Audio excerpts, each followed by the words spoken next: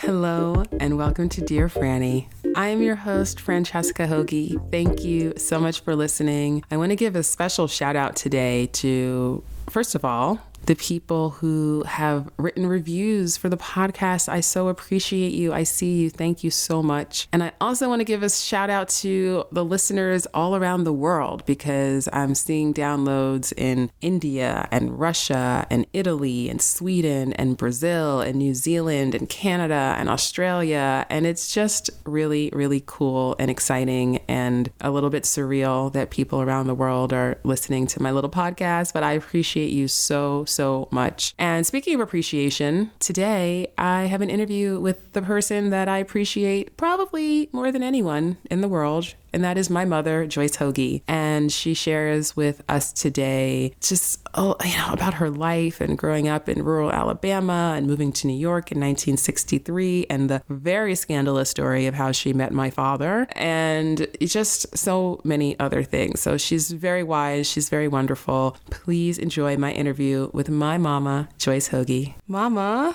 welcome to the podcast. Thank you. This is exciting. It is, right?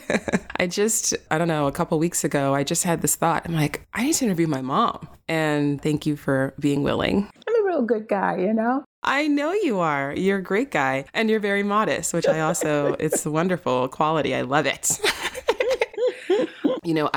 This is actually, I don't know if you remember, this is the second time I've interviewed you. Yes. I did a video interview with you for Huffington Post some years ago. Up at the Cases. Yes, in Providence, in Rhode Island. Those are our other family, for those of you who are listening, the Case family. Yeah, so this is the first time we've gotten to sit down in this kind of formal way. And I don't know, Mama, you're just a person who you are, you have a lot of wisdom. There are a lot of people who turn to you for advice and guidance in various parts of their lives. And those are the kinds of people that I like to interview on this show. So, and you're my mother.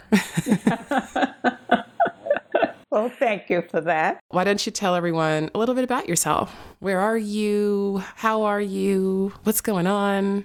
Well, I am in New York. I live in the Bronx, New York, and I have been, I guess you could say, sheltering since this whole pandemic started. I do get out once a day for a walk in the mornings with my mask and with my daughter, Jana, your sister. Mm-hmm. Frankly, I don't do anything without Jana. Yeah. Because she is taking really good care of me. And I'm sensitive to the fact that my letting her have that responsibility, because I really didn't give it to her. She just sort of took it on. Yeah. Well, that's very much who she is. Yes.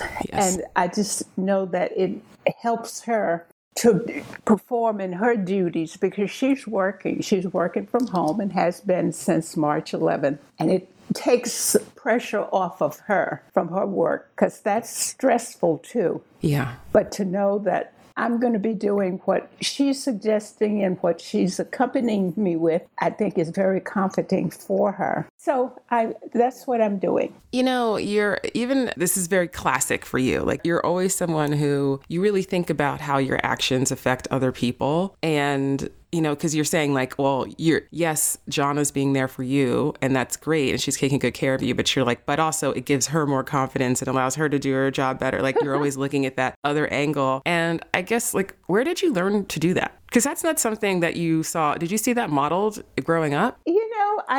I did not. And I don't know where I learned it. It's just a way of making me feel better about what I am doing because there's always two sides to every story. So somewhere along the line, it just kicked in with me that if one thing is happening, then there's something else that's either driving it or stymieing it. So I try to look for that and not so much in a aware stage. It's just an inner feeling that I have that I really would like to know what's going on either side. So I guess that's where it comes from because I absolutely was not raised that way. Yeah, yeah. Why don't you just kind of briefly describe how you were raised for people who are listening?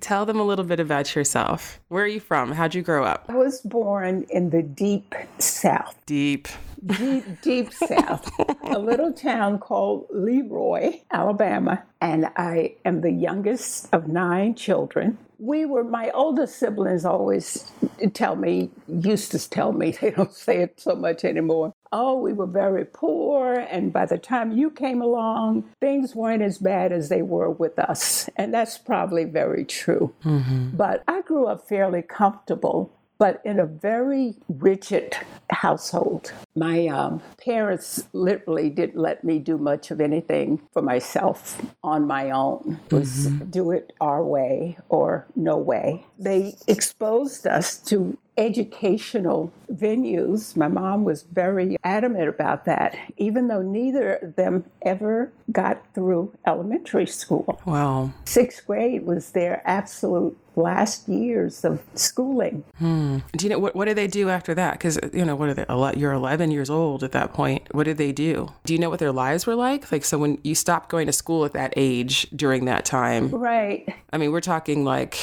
guess that would have been 1920s?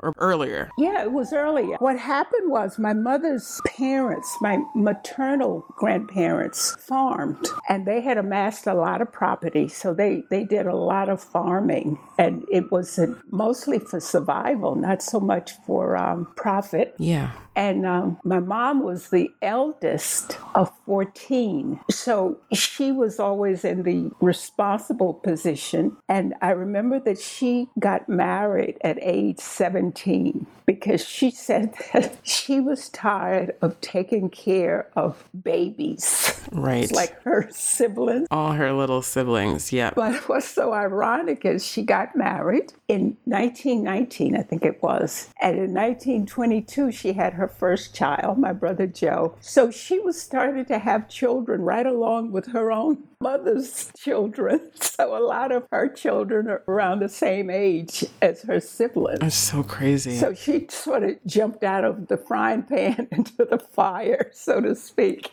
Yeah. But it was a big household, big family, and I guess they pretty much got along. I think they had a lot of resentment from having to work so hard. And my mom, being the more responsible person, always worked the hardest.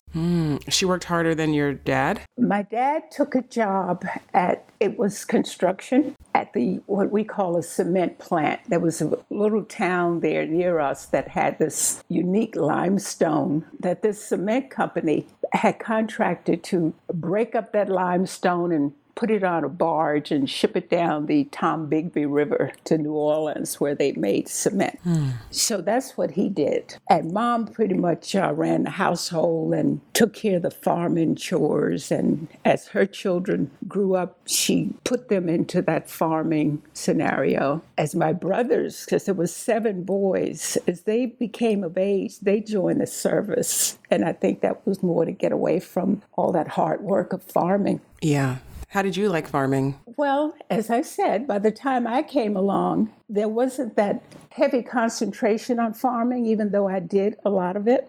I picked cotton, worked in the garden. I harvested crops from the garden. Yeah. And my mom was very progressive. She raised every kind of poultry that you could imagine. Turkeys, ducks, geese, chickens, guinea hens. Oh, wow. She really was very progressive. And she was the kind of person that would read magazines and expose us to those kinds of things. Yeah. So it really was sort of a fun household. It was a fun household because there was a lot of learning going on there. So what year were you born? I was born in 1943. Okay, I knew that, but I wanted you to say it. Deep South, Leroy, Alabama, so it was segregated. And actually, you never lived, you were 20 when you left Alabama, right? 19, yes. 19. And Alabama was still segregated there. So your entire childhood and upbringing was during segregation. So what was that like for you? Well, and this is sort of a conflict because we always had a lot of property and we really didn't depend on anyone for our well-being. And that was a justification that I always use, that if a person didn't have much, they were more susceptible to being discriminated against. Mm-hmm. My mother's father was the product of a white man and a woman of Cherokee heritage. So he essentially looked white when he moved into the community, and he was treated very much as a white person. Oh, that's how we got all that land. Pretty much. I was wondering about that. He had amassed over 200 acres of land. Did he pass? Like, was he pretending to be white or? Nope. My grandmother was, I believe, descendant of slaves, and she was nothing near white. They were like chocolate and vanilla. Yeah. Yeah. Yeah. And he really did not pretend, he didn't try to pass, but he was just treated with that respect. That colorism, like, yeah. Yeah, because he moved into the county from another part of the state, and people really didn't know who he was. They just saw him as a white man. Yeah. So we had a lot of protection in that regard. So even though we saw the signs of white only, black only. Colored only. They said colored back then, right? Didn't say black. Yes. I don't remember being a part of that discriminatory behavior. You were very self-sufficient, and I know you had your land, and it's also very rural, so it wasn't like you had a lot of interaction with other people at all. But I guess, but in terms of how did you feel about the fact that you went to the colored school and you knew there was a white school, and wasn't the white school actually closer to home than the colored school? It was, yes. So how did you feel about that? Like, how far did you have to go to school? Well, my father purchased 2 school buses, and my brothers drove the school buses. Yeah. So we always had transportation to school. And because it was an accepted practice that there was a white school and there was a black school, and there were white churches and black churches, it wasn't something that weighed on me. Mm-hmm. I never felt the need. It just felt normal. Yeah, I never felt the need to integrate or, why can't I go to that school? Because I was very happy in my school. Everybody at that school were very happy. Our teachers were outstanding and just so caring that we didn't really think we were missing so much. The only thing that, and I think about this now, but didn't think about it then at all, is that we got secondhand books. You knew the books had been used at other schools, and we got them. But we learned from them, and that was essentially all that mattered to us. Mm-hmm. So when you were growing up, did you plan on staying in Alabama forever? Because you speak very fondly of your childhood, but then you also still left when you were 19 and went to New York City, and that's where you've been ever since. I left because there really, in my mind, there was no opportunities to advance. Mm-hmm. And I guess my parents really did not want me to leave home. That was just like a slap in the face. But they had exposed me to so much that it wasn't happening there in Alabama for me. And I always had the urge to explore for more, Yeah. My older brothers, one brother who lived in Chicago, my parents put me on a train and let me go visit with him for a while. When my sister-in-law had their first child, I was allowed to do that. So my eyes were just opening to so many, not so much opportunities, but just so many other things going on in the world. Yeah. Other than the rural life of Leroy, Alabama. Mm-hmm. Yeah. And I guess by the time I was doing that, there were only about 3 of us, my siblings, still at home. That was still at home. Mm-hmm. The others had, gone away. They'd married, living other places. And I got to visit them and go, wow, this is wonderful. This is a place other than trees and dirt roads. What are these things? Yeah. I have a question though, but you chose New York, and none of your siblings were in New York. So you still were, really striking out on your own, though there were these other places that you could have gone to. So why New York? What drew you to New York? specifically? What drew me to New York, there was this one family of girls that lived in the town who had gone to New York on babysitting jobs. And when I was flailing around and saying, I really do have to leave Leroy, there's just nothing here for me, one of them said, why don't you come to New York? And I said, that sounds okay.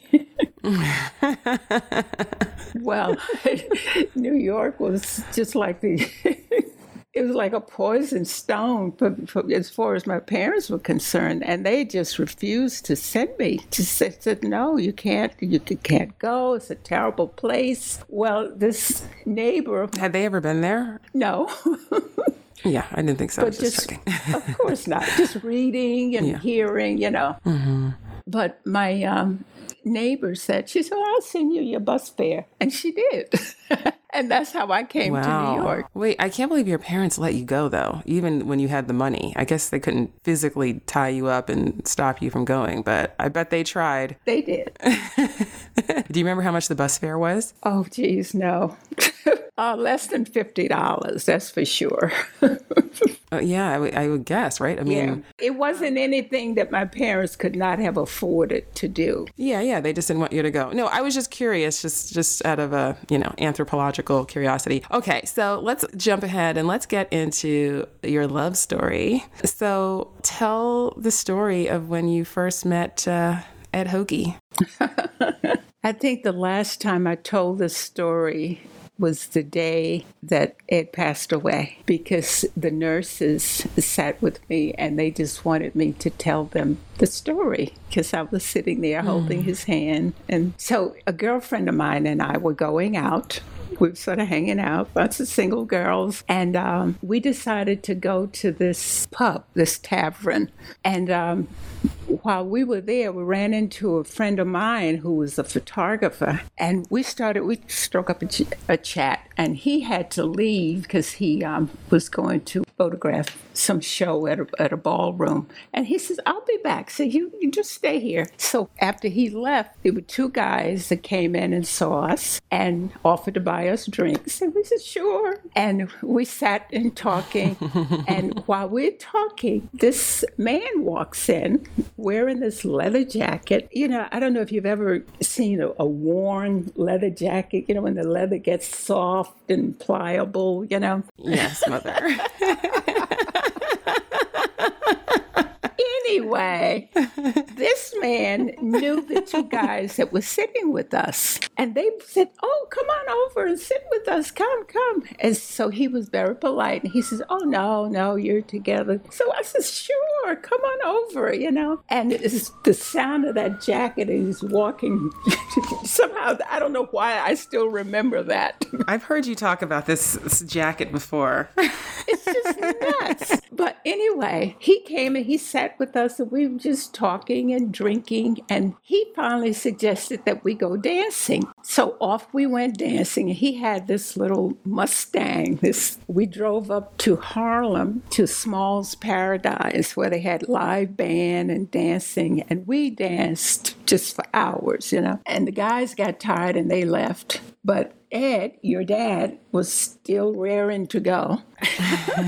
And he said, oh, I know this after-hour place where we can go. They have another good band. So we went, and it was too crowded. So as we were leaving, he said, I know another one. So Goodness, Eddie Hogi.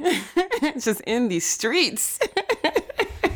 So we came out and we saw a woman hailing a cab, and he stopped and asked her where was she going, and she told him, and she happened to be going home, which was in the same building of this after hours place that we were going to. So he said, oh, come on, go with us. Oh my goodness. That's so New York, those crazy coincidences, yeah. We just wound up dancing. And he would repeat this to me sometimes. He says, somehow, he said, at one point, we were dancing and something told me, take a look at this girl, Oh. Oh my goodness. Because my girlfriend was, I guess we were both attractive women, but she probably was more attractive than I was, I don't know about that, Mother. I'm going to need to see some photographic evidence of Maybe this not. alleged. Maybe not. The thought was that maybe he was leaning more toward her in terms of paying more attention to her. But as we were dancing, he just said, something said, take a look at this girl, And we just kept dancing. And anyway, at about 5:30 in the morning, we were all danced out. So he took us home, but he took her home first. Oh my goodness. I don't know. Okay. You want to tell me the real story. This is I am listening to my mother tell me about the night she met my father, went bar hopping, dancing until 5:30 in the morning. So he took, I'll call her Mary, home. So it's daylight now. And I had a dog at the time. And I said, well, I got to walk the dog. He said, oh, I'll go with you. So I went up, I got the dog, and we came out and walked the dog, and we talked and talked. And as you know from your father, he talks nonstop. But he asked if he could see me again. So I agreed. And the rest, I guess, is history. Really.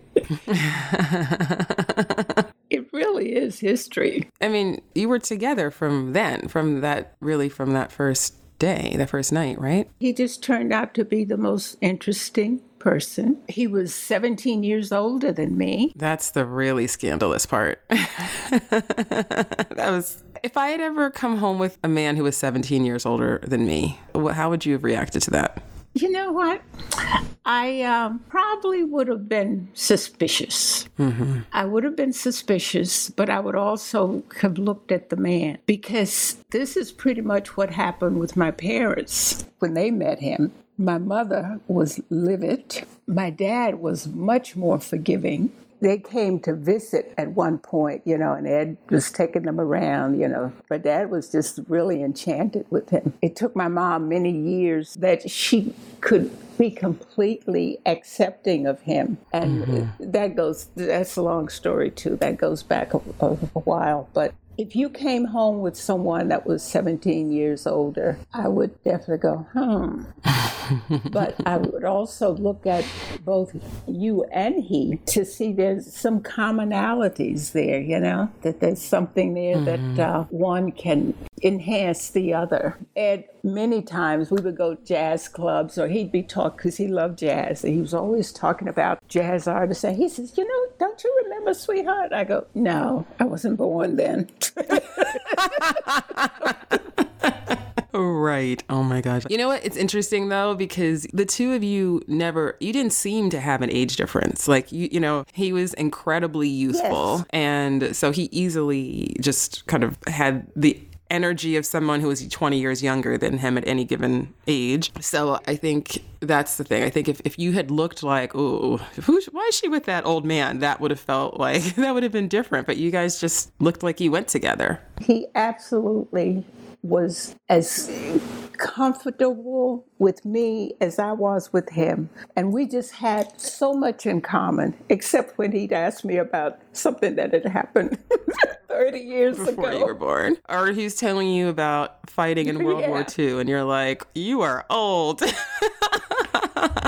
I was just born in 43. Come on already. Oh my goodness. I remember I was saying to someone, had mentioned to someone that my dad was a World War II vet, and they're like, did you mean your granddad? I'm like, nope. My father was born in 1926. And he was... Okay, so, all right. So yeah, the rest kind of history. Actually, how soon did you move in together? So scandalous. Oh, it was scandalous. It was 6 months. It was that long? Are you just saying that for the podcast? I don't think it was that long. No.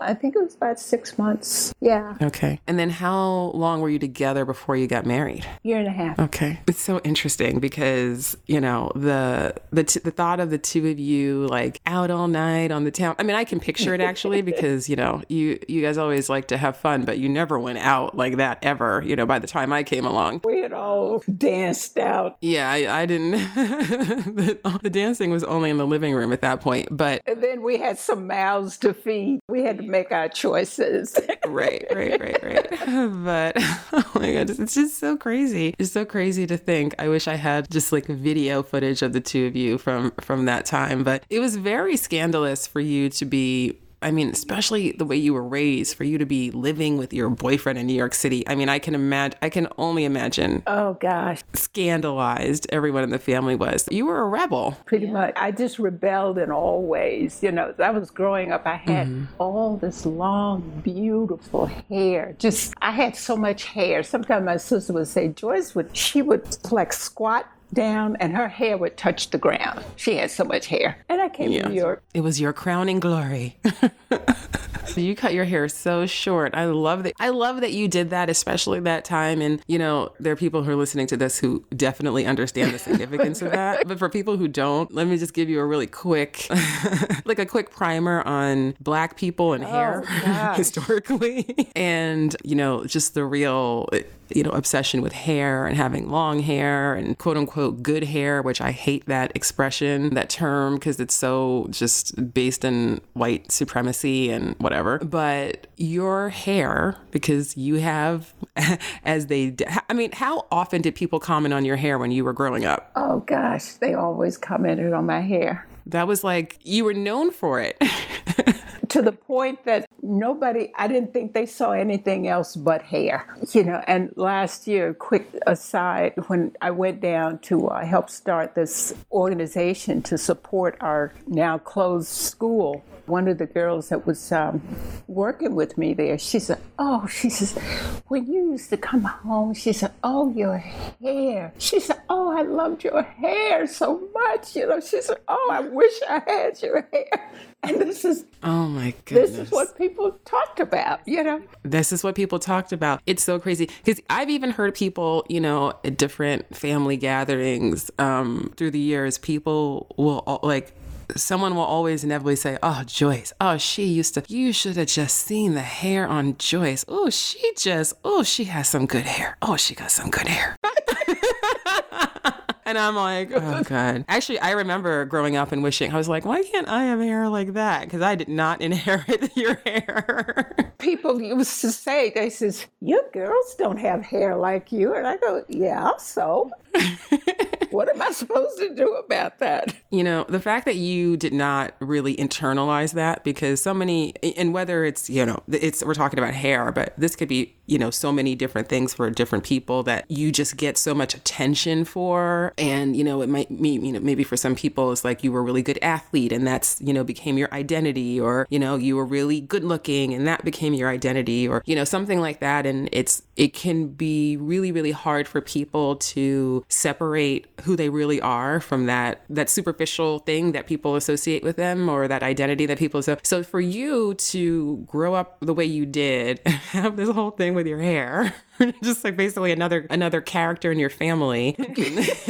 And because your sister also didn't have hair like yours, and then to like move to New York and then literally chop all of your hair off is like it's really rebellious. I mean, there are women today who don't have that experience who would still never cut their hair off. They'd be like, no, I can't do that, you know? So that just took a lot of courage. Well, I think about it sometimes. I had the need to make my own identity. You know, I had to be me. You know, you hear that song, I Gotta Be Me. I really did. People say, oh, you cut your hair. I go home to visit and people would be outraged and they go, oh, your hair. I said, you know what? It'll grow back.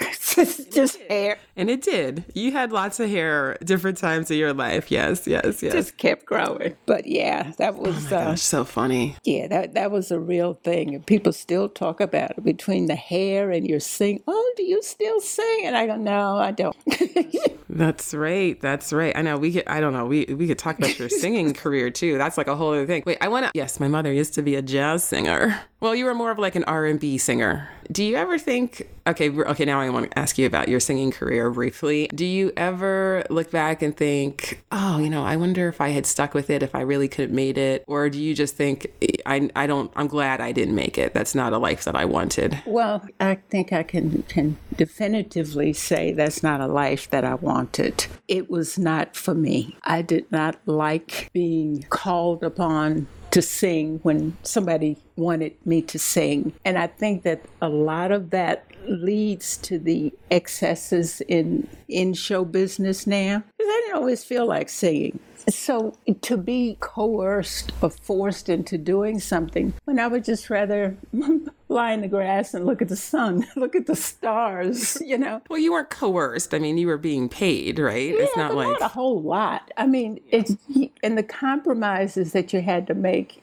I had come too far in making my own identity or carving out my own identity than to compromise myself for the sake of singing. It just wasn't something that I could bring myself to do. Absolutely could not do that. I love that we're having this conversation, Mother. I mean, it's not like I don't know these things, but it's just, I don't know. I am learning some things and having a lot of realizations. I'm like, oh, it's giving me so much to think about.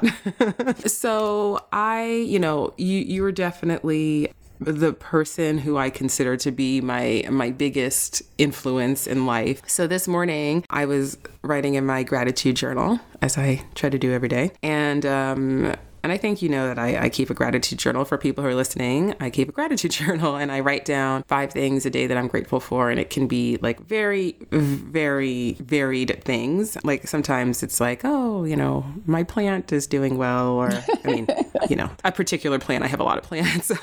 Or like breakfast was good or the weather was perfect. And sometimes it's, deeper things. But today I was like, I'm just going to write about my mom. And, Mother, whenever I post about you on social media, I always use the hashtag Mama Jackpot because I really do feel like I got lucky. I'm like, oh man, so lucky, so lucky. So, okay, so here are 5 things that came to me today. I mean, I could go on and on, but these are the first 5 things that came to me this morning that I'm grateful for about you. And so the first thing is that you're extremely loving and caretaking. You're like a natural born mother.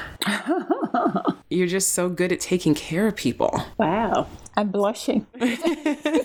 And I guess you just, that's just who you are. You've always been like that, huh? Pretty much. Yeah. Which is actually, considering the fact that you're the youngest of 9, it's unusual for youngest children to be so caretaking of other people, because usually youngest children are the ones who get taken care of and, can be a little bit more spoiled. And I say this as a youngest child. I wonder, I don't know, I guess, I always think, people always, and for years have asked me, do you want to have kids? Do you want to have kids? And, I've just always felt like I just don't think I have it in me to be the kind of mother that you were. And I just feel like that, it'd be one thing if I didn't know any better. And I'd be like, sure, have a kid. But I think back and I just think of like the enthusiasm you had for your children and for just like doing things with us and going places with us and, I don't know, baking a cake or just all these things. And I'm like, oh God, that just sounds so exhausting.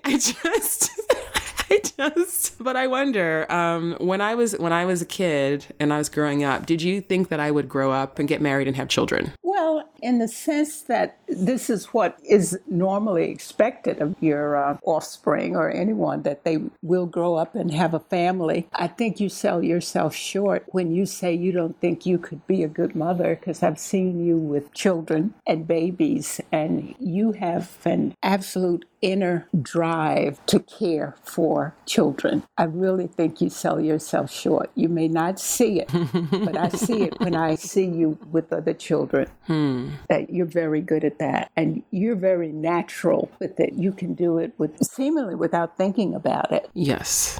So I don't know if I influenced you in that way, or if you just have this inner engine that drives you in that way. Or sometimes when a person, the way they behave is how they want people to behave toward them. So that could be an instance also. Yeah. But I think you have very good instincts with children. And thank you. Thank you for saying that, Mama. I appreciate it. And I do love children, and I do know that I do feel like I'm a natural with them in terms of relating to them. And, obviously, I have so many children in my life who I love. But in terms of, I think one of the reasons why I can have children that I'm close to and that's great for me is that because they're not mine.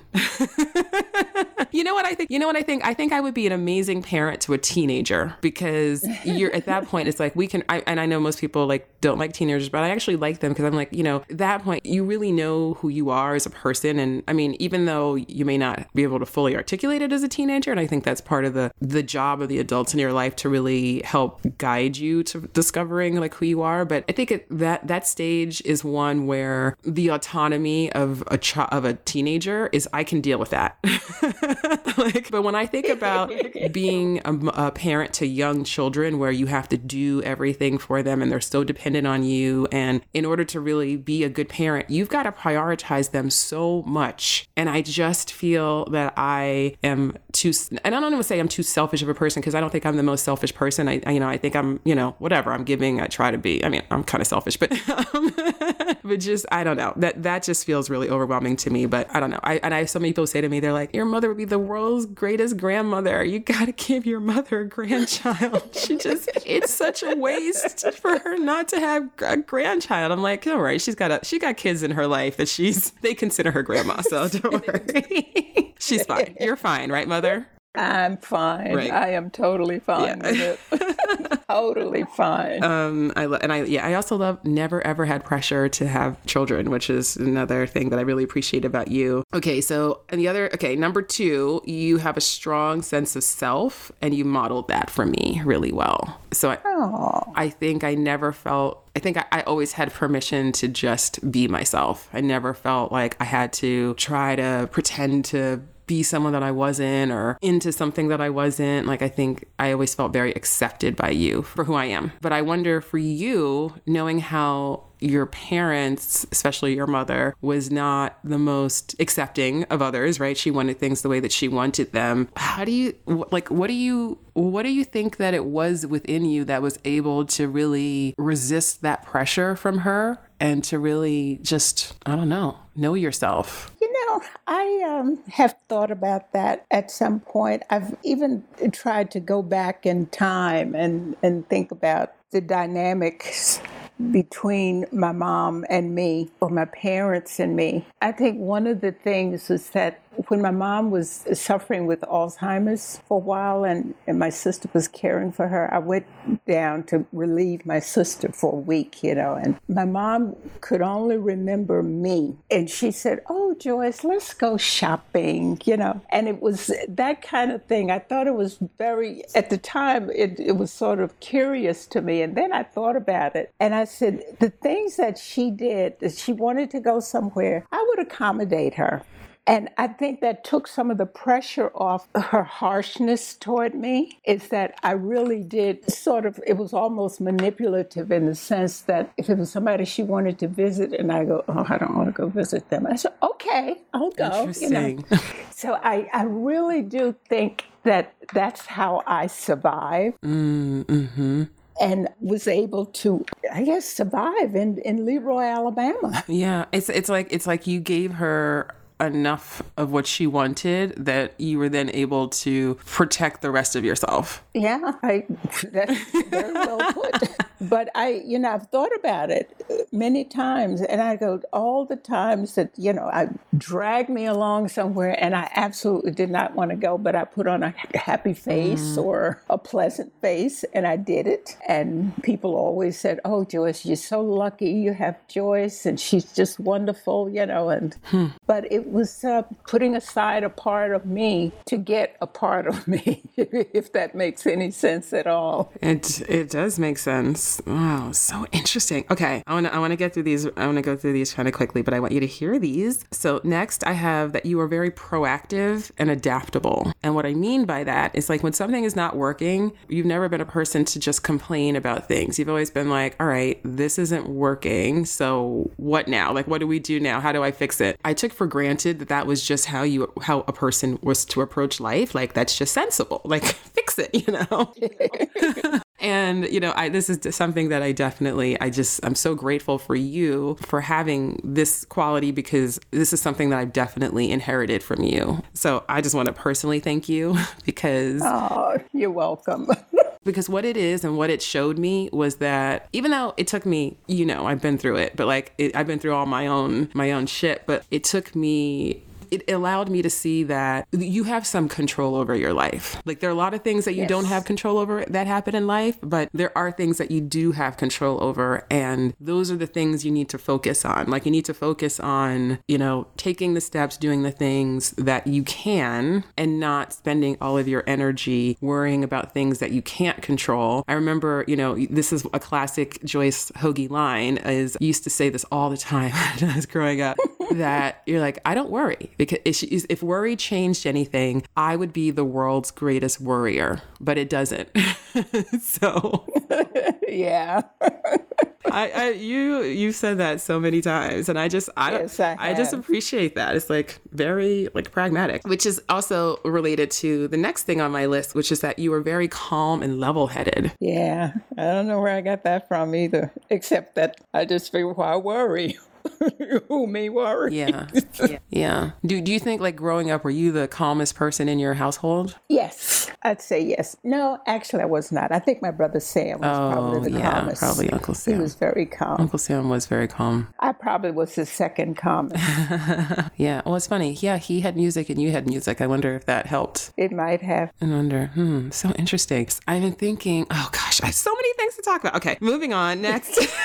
Well, okay, I'll just say it quickly because that's annoying that I started to say something and didn't finish it. But I was thinking a lot about, I have been thinking, and I did actually a podcast episode recently. The last episode is about creativity. And I've only kind of recently started to understand the importance of creativity in just happiness, because everyone has we're all creative in some way, right? And I think, I grew up thinking that I wasn't creative, and I thought that for a long time, but that's because, my brother was an artist, and I felt like I can't draw like my brother, I can't sing like my mother, I don't, I'm just not a creative person, and I'm whatever. But so that was a story that I had for a long time, but I think that everyone is creative, but there are a lot of people who don't ever tap into that or really cultivate that creativity because they don't see themselves as being creative. You know what I mean? And so when people have a talent like you did or your brother did for music, that it's really helpful because then it's kind of like everyone can see that and let you indulge that. But then there's everybody else who they have talents and they have creativity too, but they might not have an outlet for it. And that is just going to diminish their sense of well-being. I agree.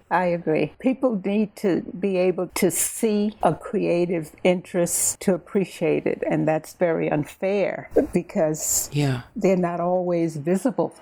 It's so true. It might take some digging, but there's something there. Yeah, there's always something there. It's so interesting. Oh gosh, mother. Okay.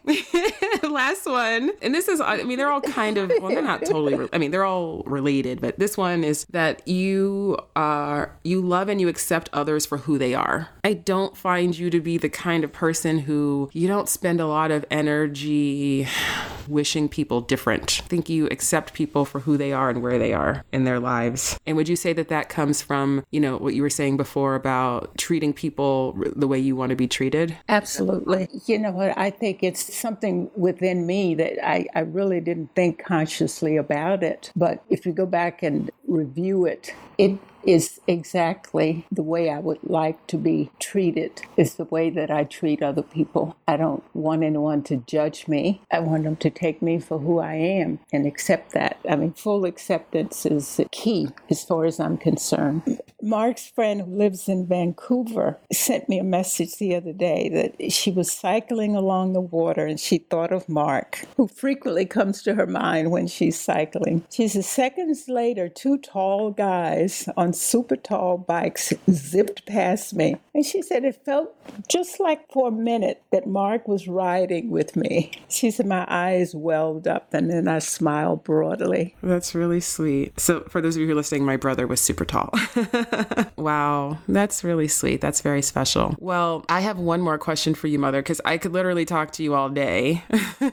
I have 5,000 more questions, but one more question. And this is a question I ask everyone who comes on the podcast. And that is, Okay. if you had a megaphone that was loud enough for the whole world to hear, and you could send out one message about love, what would that message be? That message, that love is the most reciprocal type of relationship one can have. Say more about that. In a relationship, you should be able to give and receive, and that works for both people involved in a relationship. Right, in any kind of relationship. Any kind of a relationship. Yeah, it's true. If you have a relationship where you're doing all the giving, or you have a relationship where you're doing all the receiving, then It's not love. you're really selling yourselves short. It's not love. You can't even equate it with love. There's no way Wow, that's deep, Mama. I gotta think about that. that you can love a person and begrudge a person. They don't jibe. Interesting. I'm thinking about the people who, and like I said, this is all types of relationships. I'm thinking about people in all types of relationships where they might be the person who does most of the giving in particular, because that's just a more common scenario that I encounter. The people that I know and Sure. work with tend to be the ones who are doing more of the giving. And I think what you're saying, it's not that you don't actually love that person. It's just that if you're not able to receive, I think that's just you're not able to love yourself enough to receive it. Well, that too, but I think love is a misnomer there, because you're mistaking love for something that's much deeper. Oh, what's deeper than love? Well, a need that person has. I mean, you say, I love this person, but you're really saying, I'm a needy person. So I do all these things in hopes that person will love me. That's not rational, because you can't coerce someone to love you. Well, that's certainly true. It has to be, you can't force it. It has to be an absolute natural feeling. Got to be absolute. Yeah. Yeah. I mean, there's going to be a few things that you're going to tinker around the edges, but you've got to have that basic feeling that you're giving And receiving. and receiving. Yeah. Oh, I dig it, Mother. I'm all about giving and receiving. So I love it. I try to give. I'm good at, I was actually thinking about that lately because Dan, who's my boyfriend, for those of you who are listening, he takes such good care of me. And he's very, like literally he's like making me dinner and bringing me my plate, and then I'm done eating, and then he's like clearing my plate for me. And so there are times that I'm like, I don't know if I have this level of, I don't want to make it sound like I'm just sitting around and he's serving me all the time, because trust me. This is one example, okay? But I just think like, man, he's so good at acts of service, like, taking care of me, doing all these things for me. And I mean, it's just not, I receive it very gratefully. Like, I don't take it for granted, And I definitely, give to him in other ways. But I think about that. I'm like, I hope I'm not, like, is he doing too much? I don't know. I think about that sometimes. But then I have to clean up the crumbs, and I'm like, you know what? He's not doing too much. He's not doing too much. Yeah. Mama, I love you so much. I love you too, sweetie. And I'm going to say something to you that you always said to us when we were kids, which I just appreciated so much, was not only do I love you, but I like you. Oh, yes. Yes. Thank you. Thank you so much for that. I like you so much. Thanks so much for that, because that really is important, Yeah, it really is. It really, really is. It's goodness, it makes life easier. And I hope that for anybody who's listening, maybe you don't have the best relationship with your mother or your father, or, just there's lots of challenges there. And listen, nothing is perfect in any family, including ours, right, Mother? Right. Absolutely. Definitely no perfection. But I guess one thing that I hope that people can take from this conversation, especially because there are ways that you have chosen to show up in your relationships that were a conscious decision permission to do what you didn't have modeled for you. You know what I'm saying? So like in terms of like we were talking about, like the acceptance, like accepting people for who they are and not judging them. And, you know, just that's not something, you know, you grew up in a household where it wasn't about acceptance, right? It was about compliance. Do it or don't. Do it or die. Yeah, exactly. It was about compliance. And even though you grew up with that, you still made a different choice for yourself and your own life. And I think that is, and I have those things that I grew up with that I've had to make a different choice. Sure. And that's just part of growing up. And I think hopefully maybe this conversation can spark some people to think of some things in your life or your family dynamics that, you know, didn't serve you and didn't work for you and may have been really painful for you, but you just know that you don't have to be a slave to that. Like you can actually break free from that and make a different choice for yourself. And that's what I hope that people get out of this conversation. Yeah, it's a part of maturity, you know, because when you say growing up, you know, ostensibly you're talking to adults, but yes. This is maturity. I mean, you mature. Yeah, I'm still growing up. You mature in the way you tackle issues. Yeah. Yep. Okay. All right. I love you. I'll talk to you later. Too, darling. Okay. Thank you again.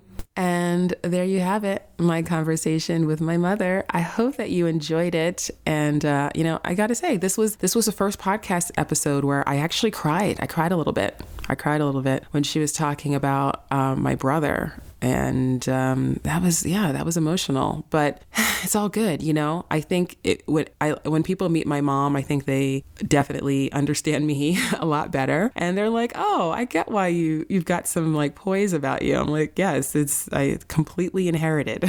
I can't take any credit for it. So I hope that you enjoyed listening to my mother as much as I do. I could have kept going for hours and hours, but hopefully that was just the right amount of time. So for those of you who have not yet rated the podcast, if you are enjoying it, then I do invite you and encourage you to just give me a little 5-star review. I'd appreciate it so much. And also if you're moved to write a review, not just rate and write a review, then obviously I appreciate you even more. That's a beautiful thing. And also I wanted to, you know, just make sure that you guys stay in touch with me. And so there's a few ways to do that. Number one is just social media. And that is I'm at Dear Franny and at Dear Franny Podcast on Instagram and Facebook. I'm also at Dear Franny on Twitter. That's number one. Number two is that you can go to my website, which is francescahogi.com. And on my website, you can read my blog. You can listen to old podcast episodes. You can sign up. You can take my free dating archetype quiz, and there's different things. You can book a free session. You can book a pay what you can session. So there's lots of information on my website. So do check that out. Also,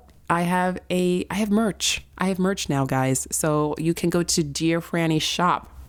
Dear Franny Shop. Everything is Dear Franny, just making it easy. dearfrannyshop.com, and you can just find your new favorite like t-shirts and sweatshirts and cool stuff. So check that out. And then last but not least, I also have a text number for you guys, a phone number. So you can text me at this number, no calls, but text please, 323-402-6863. That is 323-402-6863. Text me. And, you know, this is a U.S. phone number, regular U.S. phone number, but your normal messaging and data rates will apply. So just be mindful of that, especially if you are outside of the U.S. And again, that number is 323-402-6863. And it's this app called Community. And basically, I can just, you know, we can text each other.